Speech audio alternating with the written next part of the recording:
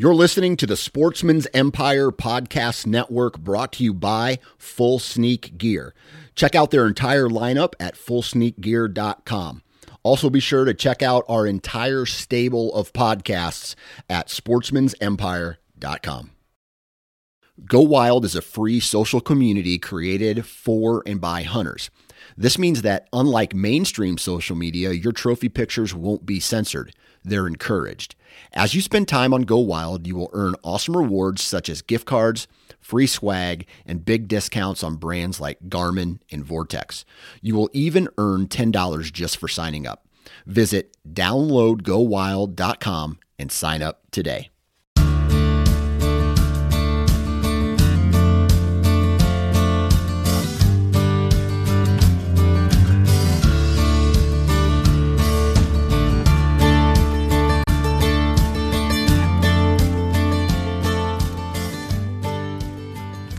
All right, we're back again here with the Woodsman Podcast, Pennsylvania Woodsman Podcast. I'm still chewing a lot and trying to digest a lot of the stuff we talked about with Steve Shirk last week. If you tuned into that episode with Steve Shirk of Shirk's Guide Service, and just dissecting that public land, trail camera information, scouting, and there's just no way, shape, or form. I mean, I think we listen to podcasts, and I'm guilty of this, where I try to digest as much information as possible. And I think it's going to give me that one edge and that next step better, and it's going to make me more efficient. And I think digesting information from people does that. But there's no replacing time in the woods and scouting. And I think nobody else does a better job of highlighting that than Steve.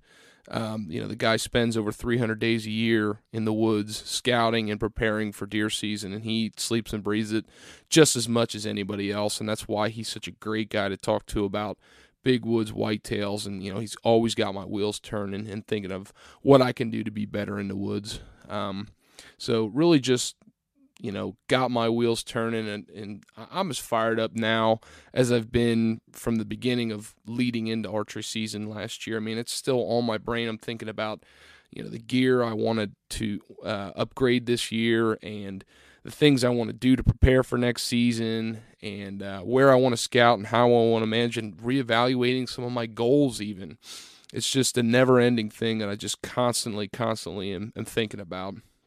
But, one thing I reverted off of a little bit and kind of do this off-season, kind of that deer pression, as I like to call it, in between deer season and turkey season, is I'll go out and go predator hunting a little bit. I'm not much of a predator hunter. I wouldn't even consider myself a predator hunter. I just go predator hunting every now and then.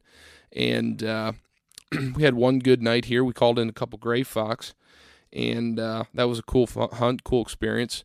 But, this week in this episode, everybody who's thinking predators now, just like me, if they flip into that, flip that switch and go into coyote mode or whatever that may be, this week's episode is for you, and it's for anybody who's a diehard predator hunter, because this week we talk with Keystone Predator Management, which is Brian Mealy and Dane Kittmer, and these guys were a riot. They had me rolling the whole entire time, and getting this episode set up. These are a bunch of great guys, and they are diehard predator hunters and coyote hunters, and they get into some great detail. If you are somebody who just started predator hunting, or you've done it for a little while but you're still trying to learn a lot, I'm telling you right now, this 1 hour block of time is going to put you leaps and bounds ahead in learning about coyote hunting and predator hunting than it would if you spent a few years by yourself trying to learn it on your own. And I think these guys kind of highlight that, because what they shared with us is, that's how they made leaps and bounds, is having a mentor go through it. And the things that they talk about are foreign to me in some sense. And it's that next level of predator hunting. If it's something you're into, I think this is really going to help you. So one of the things you'll have to bear with here is my audio when I'm speaking is getting a little bit of feedback, and I think the reason for that is these guys had an external mic and it was picking up on my audio. So you have to bear with me when I'm speaking. You can hear that feedback, but you can hear these guys plain as day, and they're well spoken, they're knowledgeable, and they were just a hoot. So sit back and enjoy this episode. It's a lot of fun with these guys, and it's very informative. First of all, for anybody who's listening to this podcast, I mean, just tell me, guys, who you are, and tell me about Keystone Predator Management and, all that entails, and just tell me about you guys as predator hunters and outdoorsmen here in PA. Well, I personally started out, I'm originally from Southern Ohio. Before we get too carried away, let's make sure we got names too. Who's talking here? It's Brian Mealy. And this is Dane Kittner. Good deal. Yeah, tell me all about it, guys. So like I said, I started, I'm originally from Dayton, Ohio, the Southern Ohio area. And my parents actually had chickens that were getting killed by some fox. And that was probably going on 8 or 9 years ago now. And that kind of got me into predator hunting. I was kind of forced to learn how to do it. And then once I moved up here, Pennsylvania, ended up kind of taking it serious here with Dane. So, hey, Dane, tell me about yourself. Introduce yourself. Well, my name's Dane Kittner. I've been in Pennsylvania, born and raised, and currently living on my family farm. And always kind of had an interest in it. Hunted my whole life. Always hunted deer, small game, a little bit of everything. But tried my hand at coyote hunting. Was never super good at it. And then my mom actually let her dog out, and he was killed by a coyote. So that kind of sparked an interest in killing every coyote I could find. So Brian and I kind of got hooked up because he ended up moving up here beside me right across from my property. Okay, good deal. So, and now that's killing every coyote. Now that's how you led to Facebook jail, correct? That and a little bit of politics. Well, Between guns, death, and politics, Facebook's not very happy with us. Yeah, that's usually how that goes. We won't go down that rabbit hole tonight. We'll just stick on the predators. Yeah, okay, yeah, sounds that's good. probably ideal. 3 more days and I'm out of restrictions, so I gotta try to be good for a little bit. So how did Keystone Predator Management become a real deal? Because I'm assuming you guys just started hunting, but how did this evolve to where you guys are now in predator hunting? Well, basically, we started running around with shotguns with red lights, practically duct tape to them, and trying to figure out how to kill these coyotes around here. And we quickly realized that we needed more land, and so we started knocking on doors, getting permissions. And over time, we kind of wanted to legitimize ourselves, I guess. So we gave ourselves a name. We got ourselves some hunting insurance and made it a little easier to get permissions, some business cards with permission slips on the back of them, and just kind of grew from there. We turned it into a Facebook page and just built up quite a local fan base, and that's kind of where it started. So as you guys kind of evolve with this business type look or feel, just kind of giving it a choice, was that a lot easier to convince people to let you come predator hunting? Because my experience has been, you talk about trying to deer hunt or turkey hunt somebody's property, that's like a forbidden thing anymore. But when it comes to predators, it seems like most people don't care, even in PA here. That's kind of like a 50-50. You'll have your landowners who, when you talk to them, they had previous encounters with predator hunters, as Brian calls them, the Blue Falcons. They come in, they cut their fences down, they shoot their cows and their horses. So when you show up not looking like a redneck with a gun trying to kill everything, you look more professional. It's a little bit easier for those landowners to let you in there. And then you meet your people who have had pets or livestock get killed, and they're on the same boat as us. They just want every predator killed. Gotcha.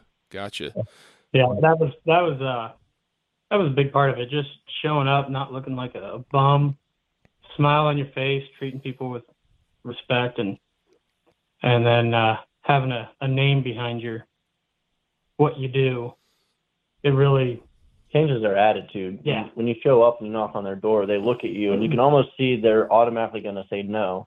And then once you kind of show them you're legitimate, you got a card, you got a name, you're respectful, you're knowledgeable about what you're hunting and how you hunt. You tell them how you're going to do it exactly. I mean, they almost perk up and get curious and start picking your brain about everything. Yep.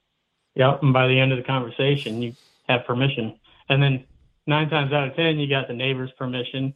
You got intel on where the coyotes are, where they've been hearing them, seeing them. I have a guy who texts me almost every night when he hears them, tells me exactly where they're at, and then he's going above and beyond, and he called all his neighbors and has been texting me saying, hey, I got so-and-so's permission. I got this guy's permission. Call this guy. He hates coyotes. He wants you to go meet with him, and he wants to show you his property. Yeah. And then, once we created a page on Facebook and on other social media platforms, before we knew it, we didn't have to go knocking on doors anymore. People started calling and messaging us. And, I mean, we have permissions all over the state that we haven't even been to yet that we, plan to get around to eventually. But you definitely, once you develop a name for yourself and you're doing things the right way with, respect and respecting people's property and land, and it just kind of works itself out after a while. Yeah, without a doubt. That seems like a really, really cool setup. So the one thing that I wouldn't mind you guys giving a little bit of insight of your perspective on is, most people, when they think of predator hunting, if they're not, real avid predator hunters, I feel like the outdoor industry a lot of the time has been daytime oriented, or you're seeing stuff in the Midwest. As predator hunting's got more popular, you're seeing more nighttime stuff going on. It's new to the grand scheme of things. It's not new to us as predator hunters, but how do you talk to landowners and explain to them that you're actually going out at night and, legitimize that as a safe practice? Because initially, if people are clueless, I think they kind of feel that's unsafe. A lot of times we start out explaining how we do things. We say we show up when we do this. We turn our lights off on the truck. We use thermal. That's another thing, because everybody thinks you're going to show up with a red light and see the eyeballs of a cow and shoot it. So if you show them a picture or a video of what it looks like in your thermal, and they realize you can see every mouse that runs through the field, every owl that poops out of a tree, every mouse, just any animals that run around, it really helps them feel safer that you're not going to shoot their truck, their house, or their cow. Yeah, and then to top it off, when they start asking you questions and you're actually knowledgeable about, the pattern of life of a coyote and characteristics and where they, den up at and where they travel to and just kind of what they do at night, that really helps too. Just showing that you know what you're talking about makes a big difference. Without a doubt. Yeah, it's a level of respect and interest. Yeah. Yep. So let's back the train up just a little bit here. And, you guys had talked about, you guys kind of got started, you're just like anybody else would, a little bit of excitement and with what you had, duct tape and red lights to shotgun and having at it. And how has that evolved to Keystone Predator Management? I mean, what's been the chronological progression, not just necessarily in equipment, but what's been the chronological progression of you guys just learning about coyotes, and what are the big takeaways you've had in mistakes in hunts or big learning experiences to get to where you guys are now with this? Man, that's almost comical to think about. We're sitting here almost giggling, thinking back on where we started and how we used to do things before we knew what the hell we were doing. Right. Like I said, we were running around with shotguns and running around. Case of beer, yeah. Guys. Back when I drank, yeah, we'd have, we'd get all our buddies together. Half of us were, 3 sheets to the wind, trying to figure out what the heck we're doing out in the woods with shotguns and red lights. Never called in a single coyote. During his days. No, I don't doubt that. So those days are long gone. But since then, we started out with night vision. I know you had night vision first. Yeah, we went from day hunting to red lights to night vision to finally thermal. And we went out with a mentor once, and we realized thermal's where it's at. That was our end game goal, was to get to thermal. Yep. Okay. Yep. But we transitioned from running around through the woods, not knowing what we're doing, to standing out in the middle of a giant cornfield and calling them in within 100 yards to us. So took a lot of Google, a lot of YouTube, and a lot of Facebook. I mean, I'd say it took at least a year and a half to finally get our first one and kind of figure that out. Once you figure it out, that learning curve, once you straighten that learning curve out, it's, I hate to say game changer, but it is. It's a game changer. Once you kind of figure it out, it's all downhill from there for the most part. Yeah, you still have you think you get them figured out. Coyotes, the draw to them is you figure them out and you think you're amazing. And then you're like, oh, every August is terrible.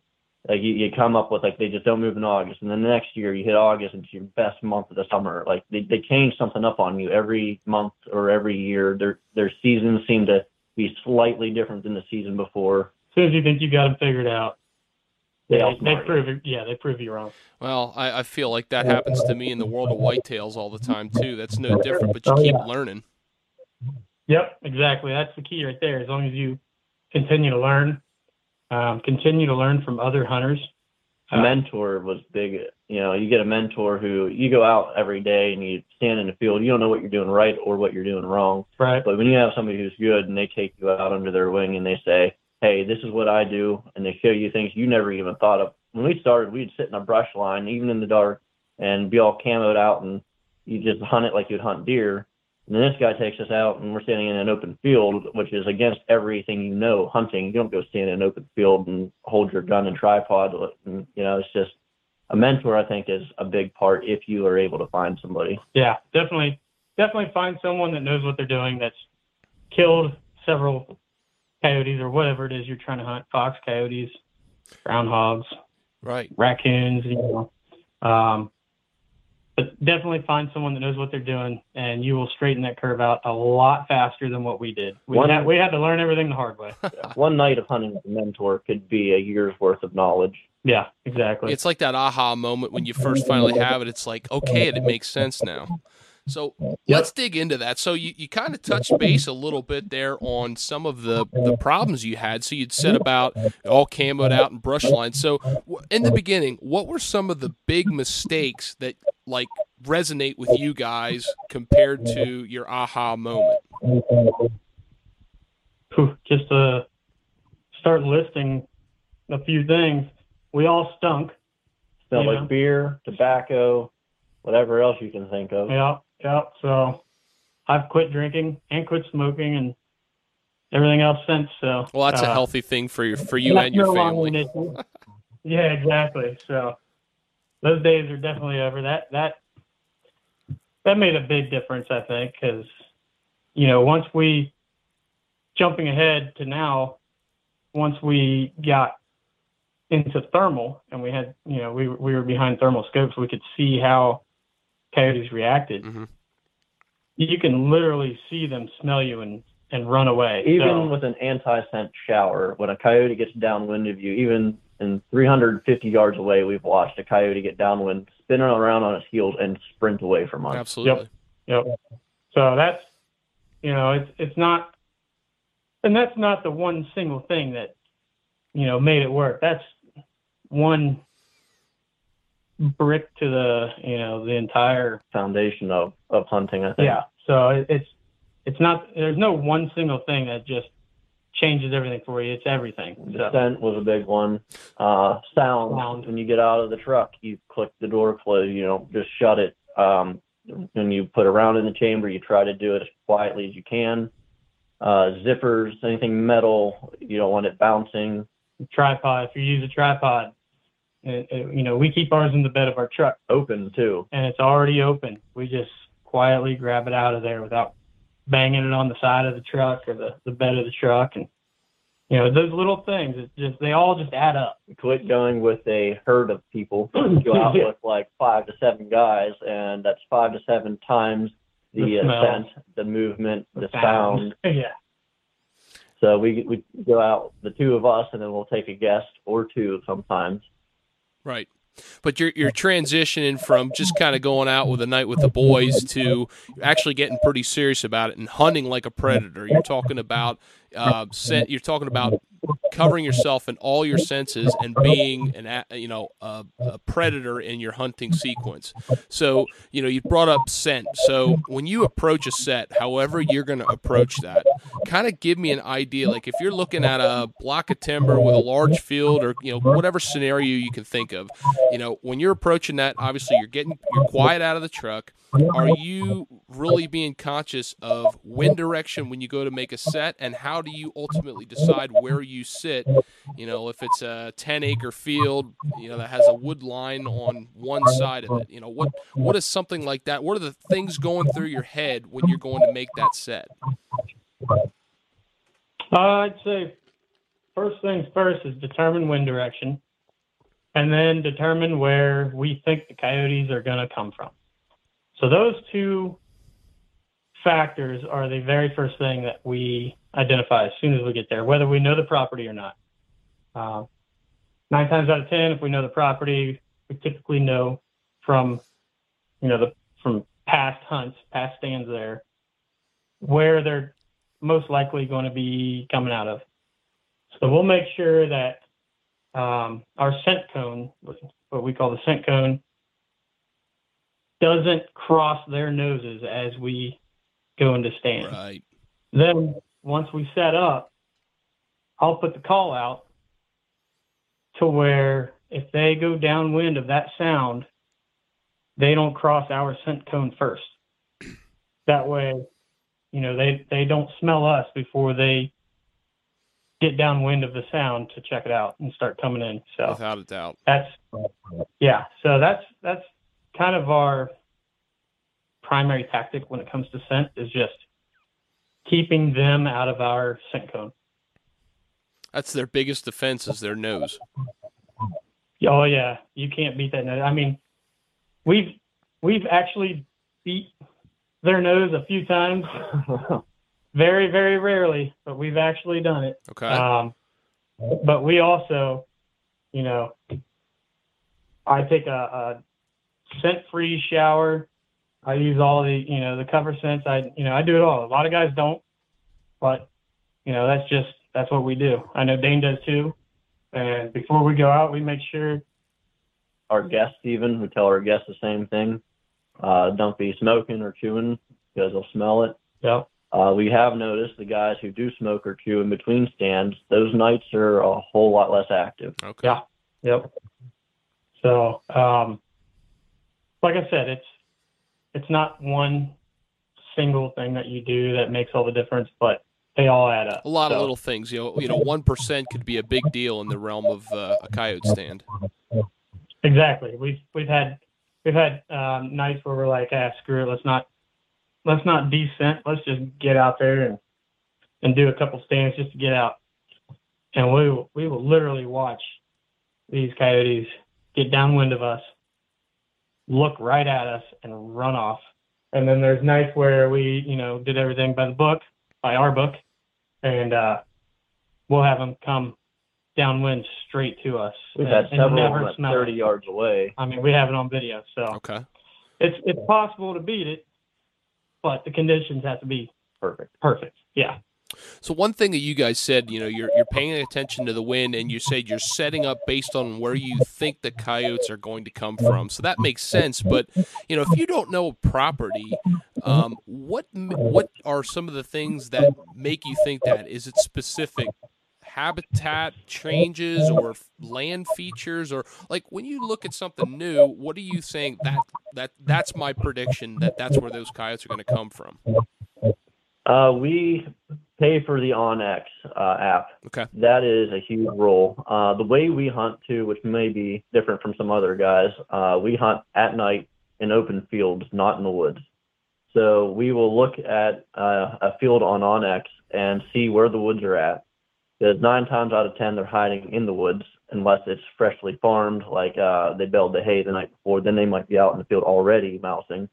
But we'll see if there's any streams nearby or any ravines, and you kind of look at like the map topographically, and that kind of helps you determine where they're going to come from. If there's a road and some houses behind you and a barn to your right, they're probably going to be in front of you or to the left. So you got to keep all those things in mind. Yeah, and we hunt from tripods, rifles mounted to the top of tripods. Our rifles swivel 360 degrees, and we hunt 360 degrees. So, that's key. So even if we could get out there and our best guess could be that tree line or that ravine, that railroad track, that's got to be where they're coming from. And they'll make liars out of us and pop up behind us. Sure. But we'll catch them because we scan nonstop 360 degrees. So we always, kind of determine, first of all, where we can't shoot for safety reasons. Mm-hmm. And we kind of pick our, what I call like sectors of fire. That's military in me saying that, but we'll pick our sectors of fire out and we'll say, all right, this is where we can shoot, this is where we can't shoot. And let's call them to this spot. So why don't you touch a little bit on your setup, specifically location? Because you said something that, most people, especially myself, I'm just kind of new to it myself, and that whole getting out in the middle of the field in the middle of the night seemed so foreign to me the first time I did it. But talk a little bit about that and why that's more effective or, whatever, compared to, thinking you need to be in cover or something like that. Man, that is so effective. Because from what we talked about earlier, their nose.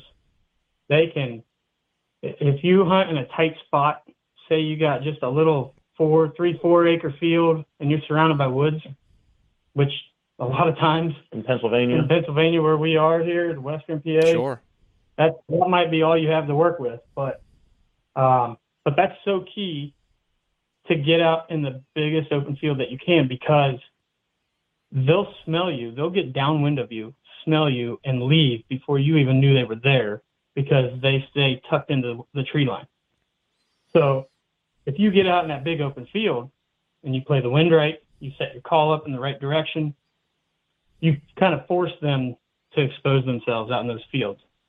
And it also gives you time to see them coming, gives you time to see how they react to your sounds. You can change up your sounds in time. If they start to leave you, you can switch up sounds and bring them back. But that is, if you're not hunting daytime with a shotgun, then that is our recommendation. I mean, that all the new guys that ask us, what am I doing wrong? What can I do to make this happen? That's our very first recommendation. Find the biggest field you can find, get at the highest point in the middle of it, and call them to you. Yeah, that's extremely interesting. I mean, the first time I learned that blew me away, because we were going to walk out in the middle of a field surrounded by, everything that could possibly see us in my mind and be skylined, and the first time it worked, I was blown away. Yep, I was too.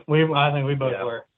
Like I said, growing up with deer, it's you stay in the brush, you stay in a tree, you're camoed out. Hunting at night, other than silhouette, the nighttime is your camo. So it's just movement. As long as you're not dancing around your tripod, you're moving slowly and quietly. They can't see you. Yep. And a lot of times, depending on the season, depending on their, if they're territorial or, looking to mate, whatever time of year it is. Right. If they commit to your sound, sometimes it doesn't even matter. You could yell at them and they're not going to stop. We've yelled, "Stop, dog," and they just keep charging. And they just keep coming. So, it depends on, every coyote's different, man. Sometimes they're timid you squeak at them with a little mouse squeaker and they sprint away faster than you can follow them. Other times you do a lip squeak at them and they come sprinting in like they haven't eaten for a week. So you never know. And that's, it's a challenge. And that's what makes it the best hunting sport. And I mean, I don't want to hunt anything else. I think I hunted deer once this year because I'm just no longer interested in hunting anything else. Just ate up with The them. other thing, It's an addiction. it's just fast-paced, 20-minute stand, rapid-fire action. And then when I go sit and watch for deer, I'm there about half an hour. I'm like, man, I'd be moved on to my next stand. Yeah.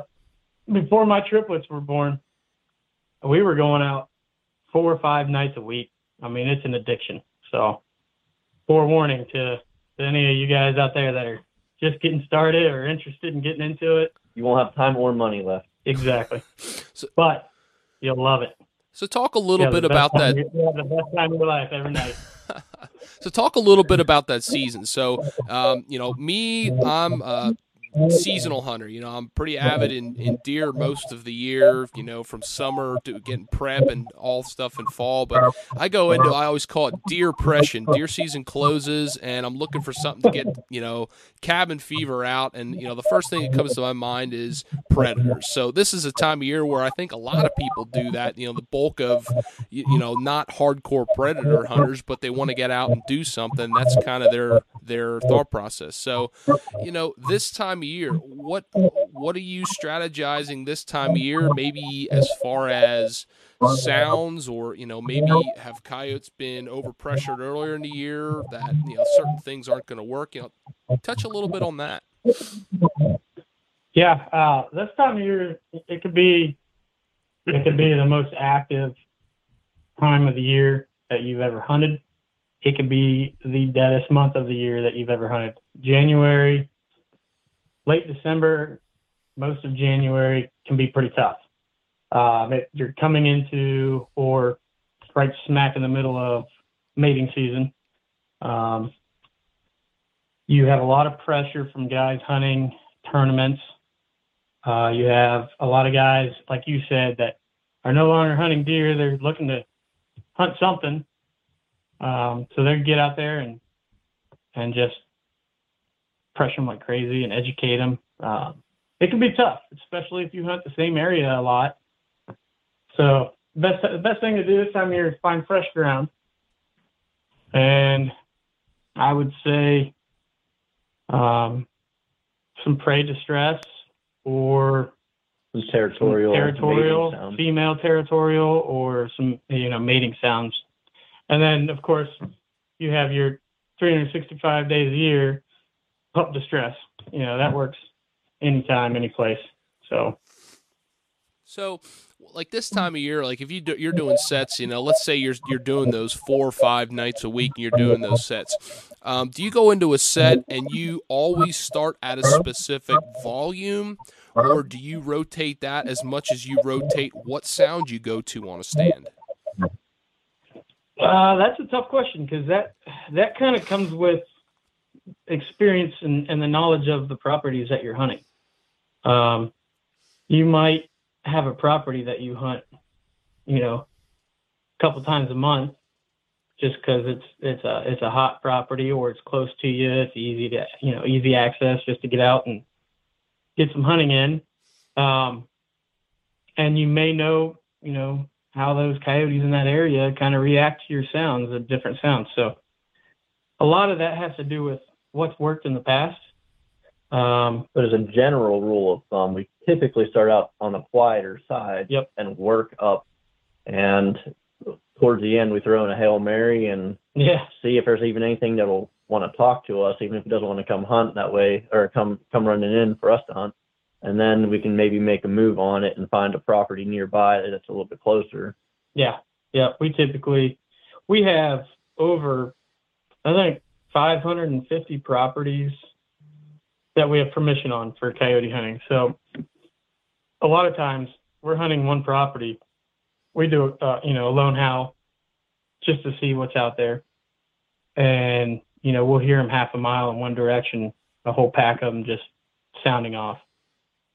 That's when we'll make the decision. All right, let's look at the map, see what we have in that direction. Okay, yeah, we got a property closer to that pack of coyotes sounding off. Let's move. So we'll just pack up and just abandon that stand altogether and move on them.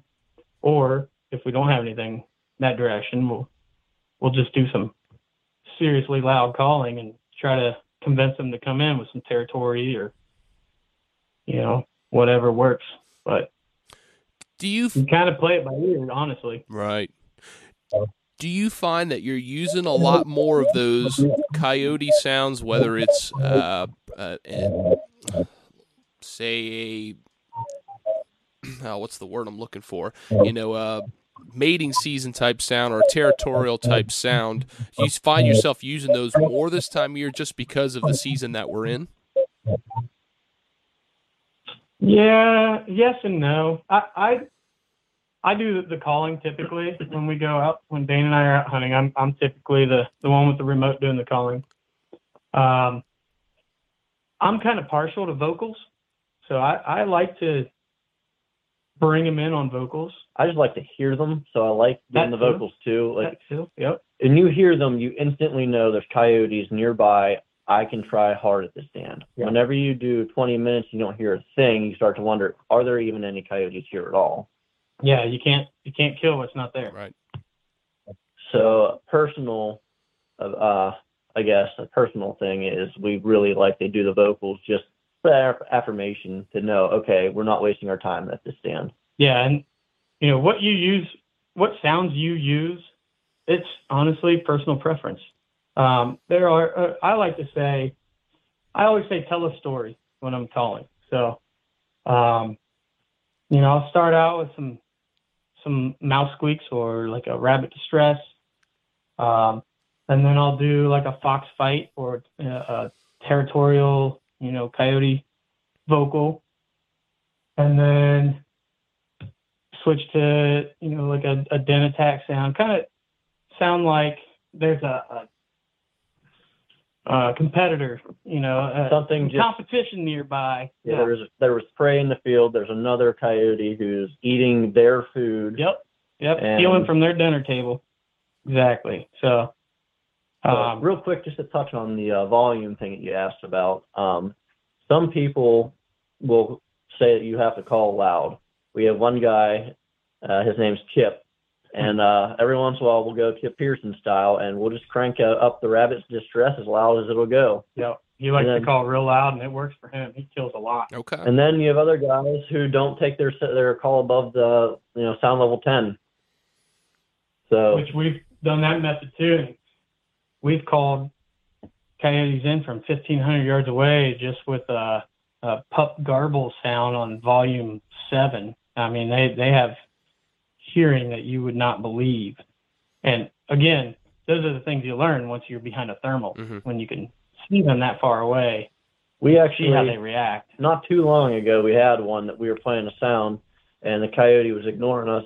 So Brian bumped it up to nothing, bumped it up to nothing, bumped it up to. It stopped dead and looked right at the call, and then just started running in. Yep. So that's where I left it.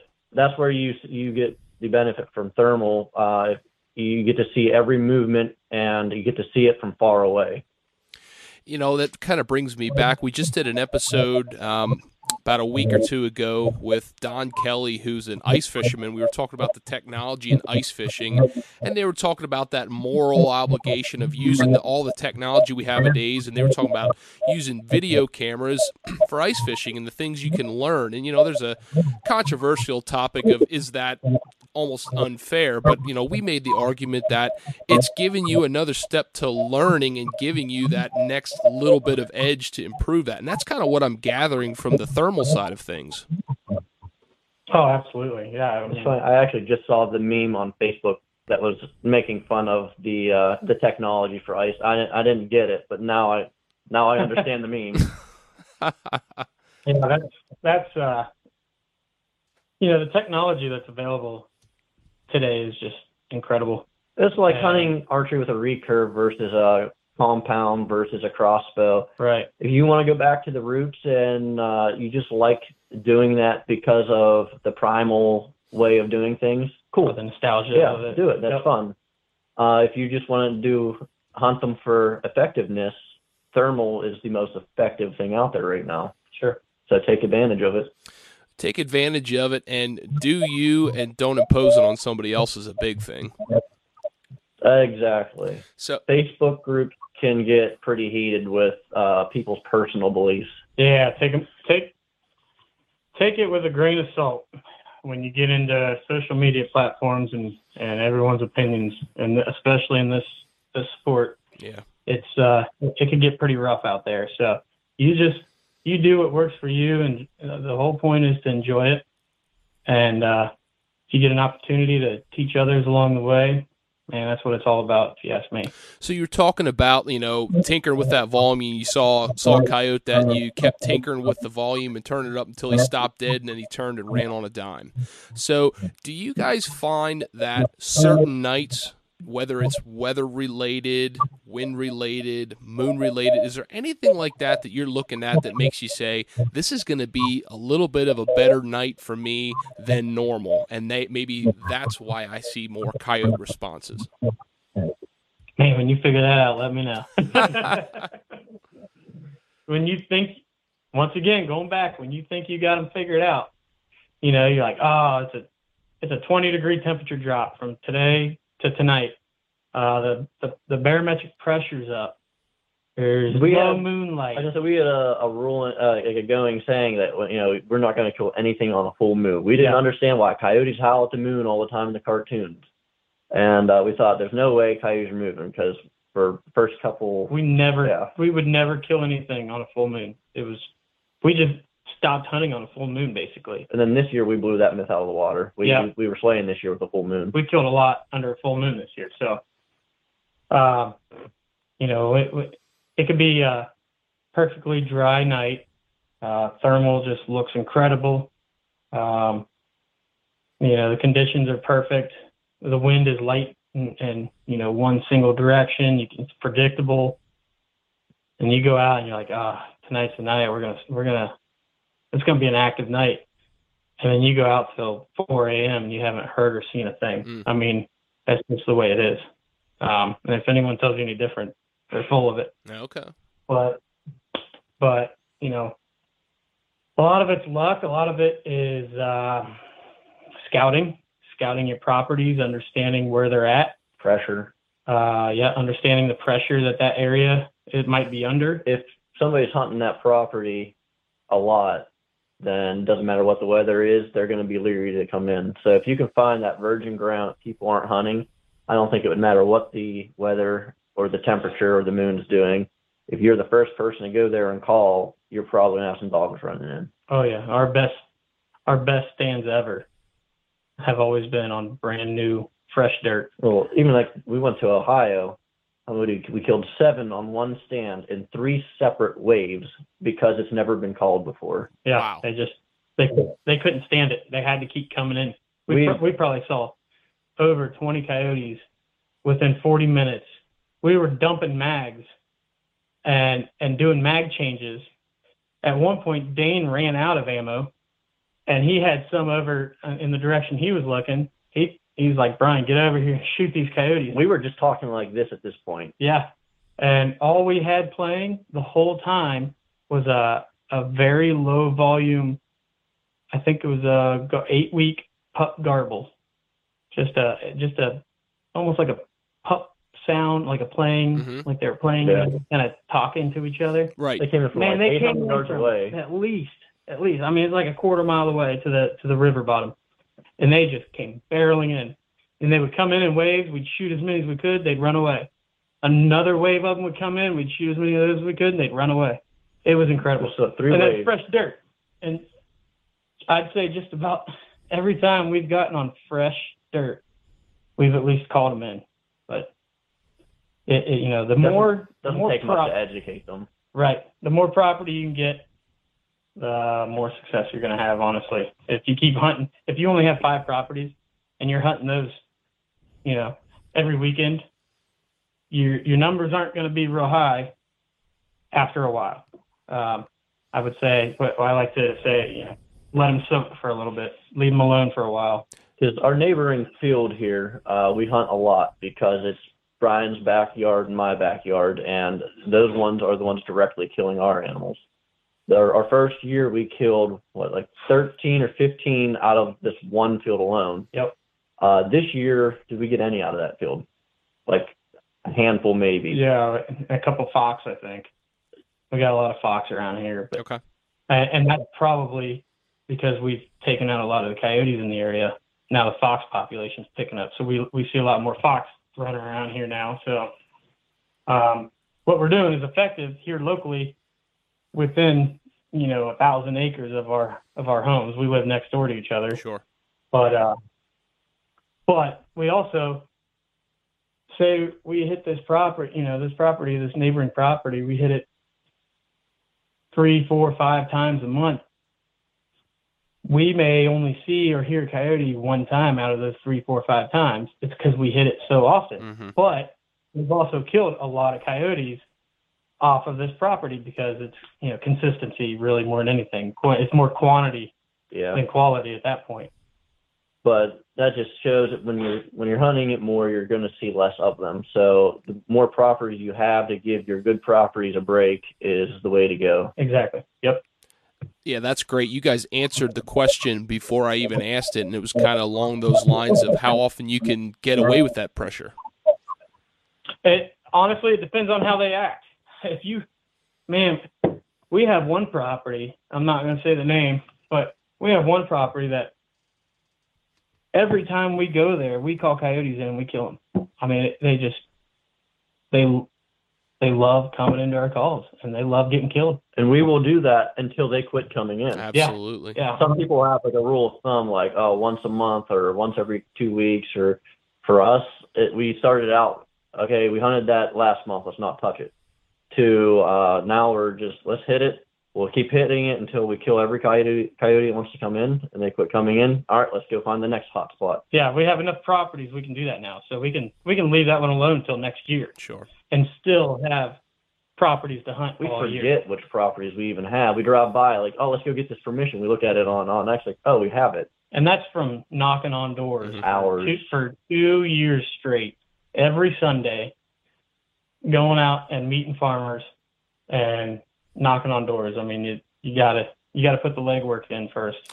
Yeah, no doubt about it. So all the gear I'm sure that you guys have tinkered with over the years, being diehards like you are, I'm sure you've tinkered with every call and sound that the market can offer. So can you maybe emphasize your thoughts on the importance of a quality sound or certain sounds or certain calls or anything along those lines?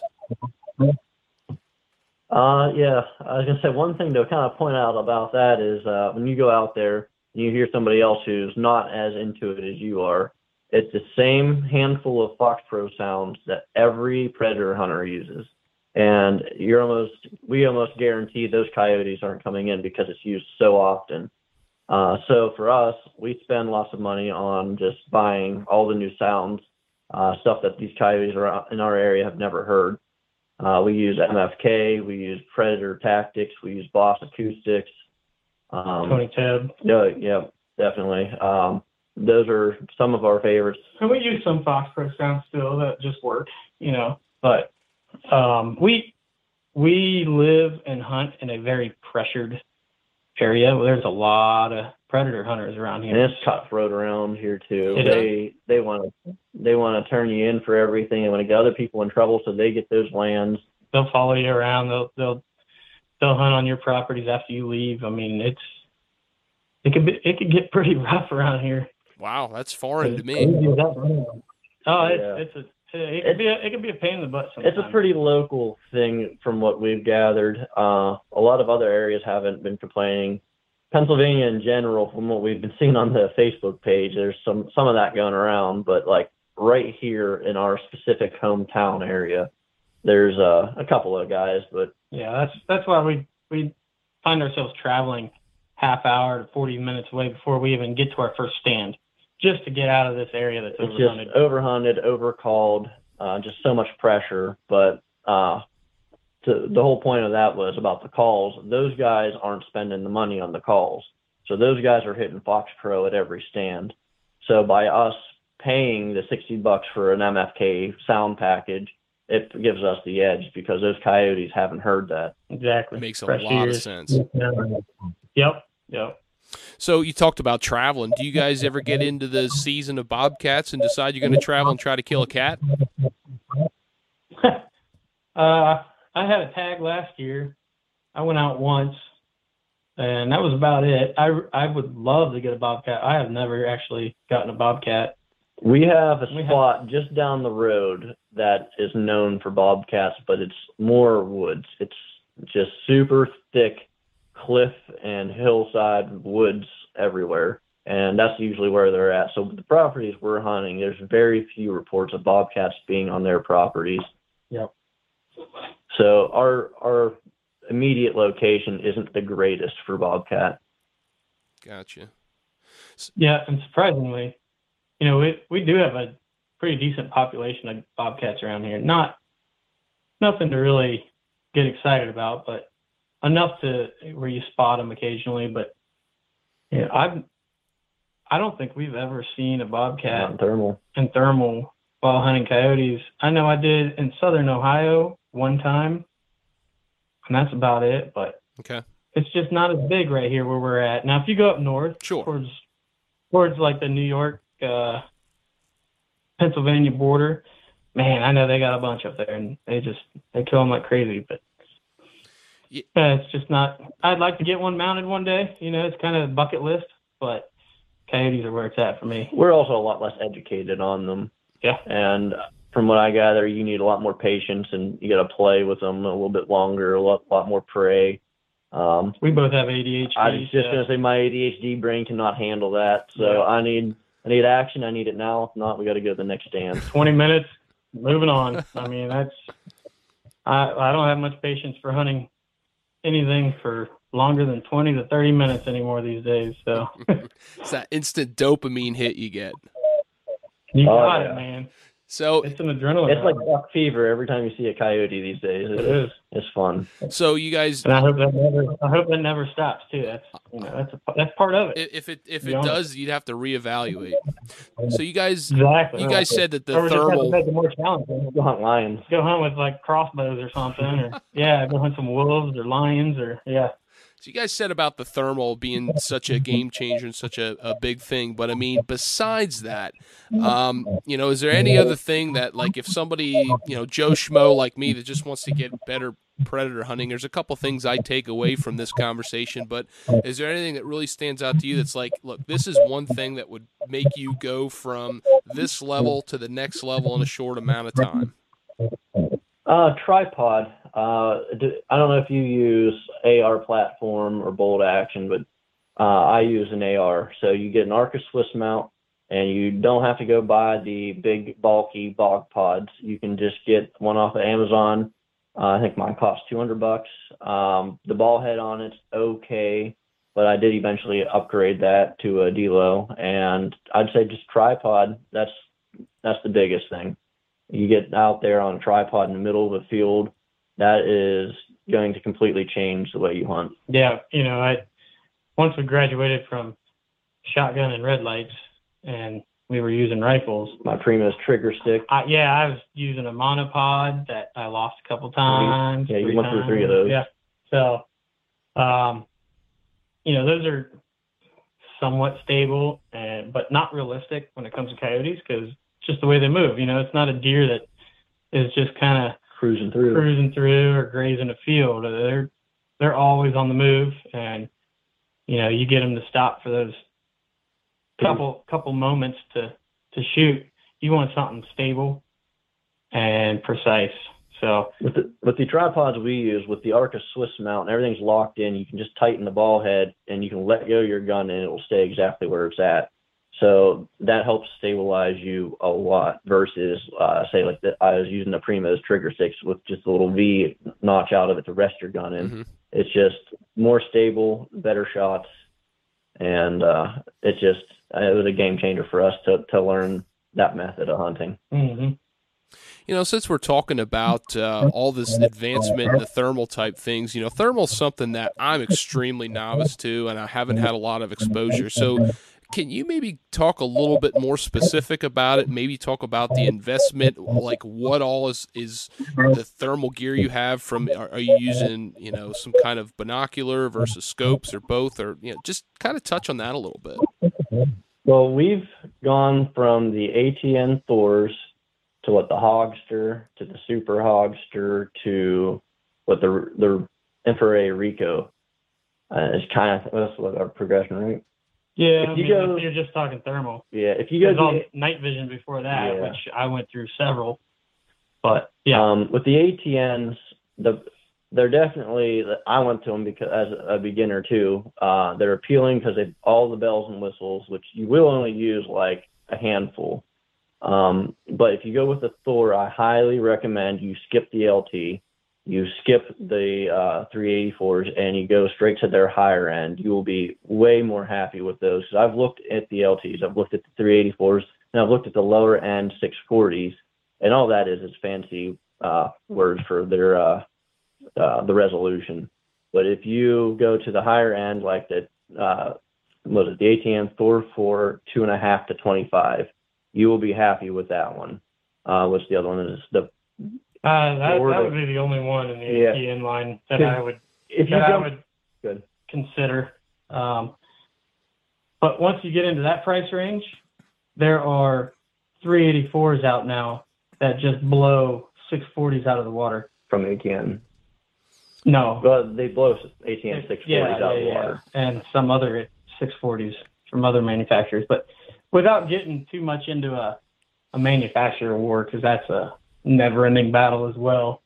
When you think you have enough money saved up for the thermal you want, save some more. That's all I could say is. So you're running stuff. It's on the gun, or how is that? Like, explain that to me. Explain it like, very elementary here. Well, to start out, because not everybody's going to want to buy two devices, I'd start out with a scope on your gun. You can put your gun on a tripod, look through your scope, and just spin in a circle and scan with it and hunt with it. Yep. When you graduate from that and you got some extra cash you've been saving up, then I would buy a monocular, some sort of scanner that you can handheld, scan around, and not use your gun. Or you can, as soon as you get out of the truck, you can check out the property right away before you even get your rifle set up. And that's, that could be the difference between getting that coyote that's already mousing in the field or it running by the time you get set up. So, the technology is endless. A lot of guys like to run night vision scopes on their rifle and have a handheld thermal, and they scan with thermal to detect the heat signature, and then they jump on their rifle to identify and shoot. Some guys just run thermal scopes only. If you can only afford one device, I would go thermal on a gun. I think would be my advice. Yeah, same here. Absolutely.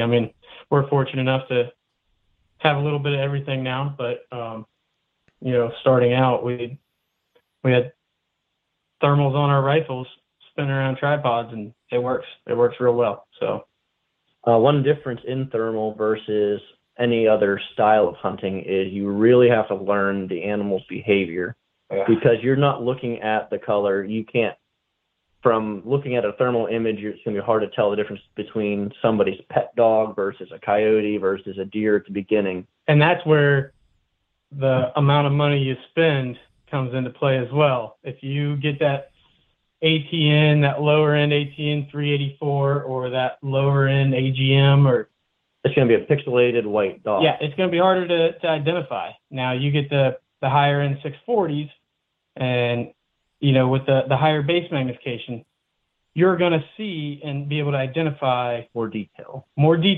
higher resolution, much more quickly before it gets to you, so that you can safely take that shot. But like I was saying, the biggest thing in identifying in thermal is just behavior, because with the lower end scopes, everything looks like a coyote when you want it to be a coyote. Yeah, well, when your brain wants it to. So, when you're watching an animal that's just kind of hanging out and it's just bobbing its head a little bit, it's probably a deer. Now, if there's an animal that won't stay still. It's constantly running around and moving and zigzagging. It's probably a coyote because coyotes almost never stop moving. Yeah, and that's, that advice is more useful here in the hills of Pennsylvania as well. You get out on the big open fields of the Midwest, it's almost obvious when you get a coyote coming in because you see him from about a half a mile away. You watch them trot in, you can see that. You can just see by the way they run, it's super obvious. But like when they pop up 250 yards out of the wood line in front of you and you can shoot as soon as you see them, you really have to pay attention to their behavior. Yep. You gotta know what you're shooting at. Absolutely. That's a big thing, especially in a nighttime situation. And I think that's why you guys are so successful because, number one, you're well educated. You got the equipment to do it safely and effectively, and that's great.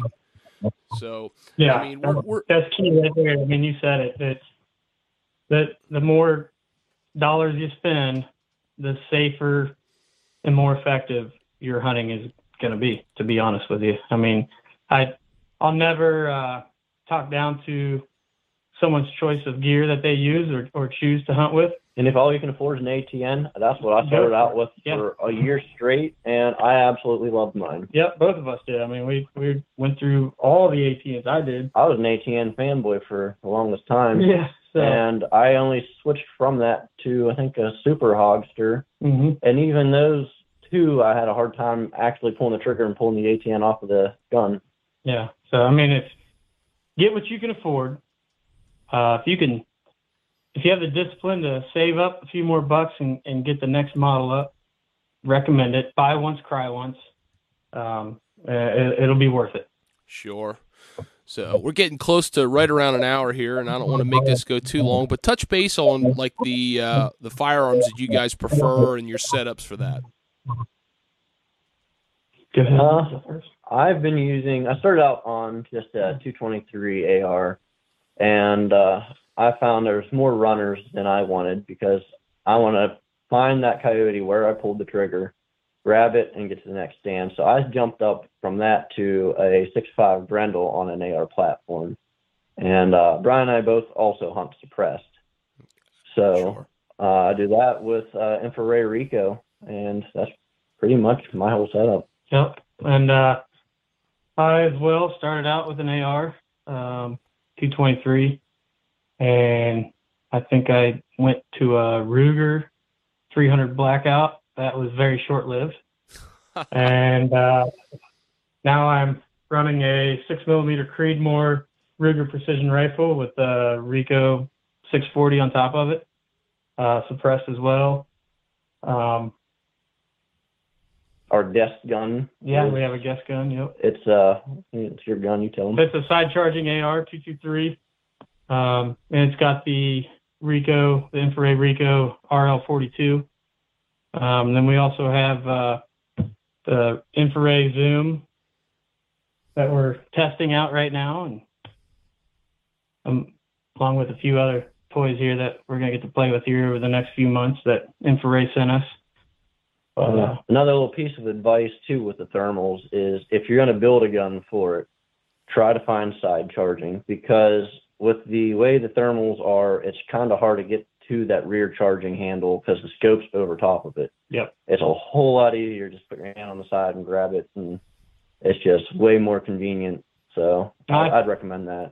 I switched over to bolt action because I found myself doing a lot of mag dumps on runners and missing more than I was hitting. So I switched to the bolt action and kind of discipline myself. That forced me to discipline myself, and my accuracy and precision definitely increased tenfold after that. So, if you gotta get your trigger finger like I used to, then I would definitely recommend switching to bolt action or starting out with bolt action even. Sure. You'll definitely have much more luck. Much more thought behind every trigger pull, at least. Yeah. You'll consider each shot. Absolutely. Guys, this has been jam-packed with a lot of really fun information. This has been a blast chatting with you guys. Do you guys have any closing thoughts or closing remarks on this? My closing thoughts would be just have fun, enjoy it. Don't let the industry get you down. It can do that very easily. Just get out there and have fun and keep learning. Ask questions and keep asking questions. Keep learning, coyotes and how they act. I agree. I'd add to that is just find yourself a good Facebook group. There's some out there that's like every Facebook group that you can be in. There's ones that are full of drama and people who just like to tear people down, and then there's ones that are super good, respectful, and full of knowledge. So if you're in one that's going to tear you down, find that good one that's got a community of people who want to help you do better. Yeah, and use those groups to find someone near you who knows what they're doing and talk them into taking you out. And find some of your own properties too to have them take you out on, and you'll have much more results with people wanting to mentor you. Yeah. So without a doubt. But you can't kill coyotes from the couch. So get out there and hunt them. I mean, there will be nights where there will be months where you don't see or hear anything. Just keep at it. Don't let it bring you down. Don't give up. Very, very cool. Very cool. Guys, I can't thank you enough. This has been fantastic. This was jam-packed with information, and I really thank you for coming on, and I would love to have you on again sometime. Anytime. We could talk coyotes all night. So I picked up on that.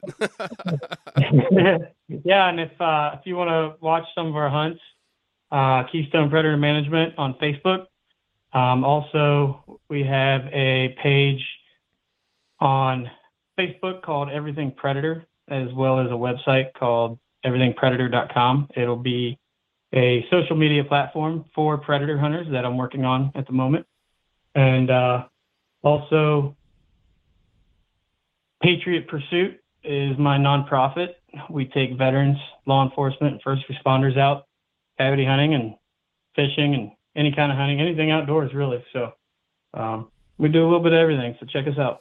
Absolutely, and we'll put links to those in the description, and I'll make sure that we tag all that when we post this episode, guys.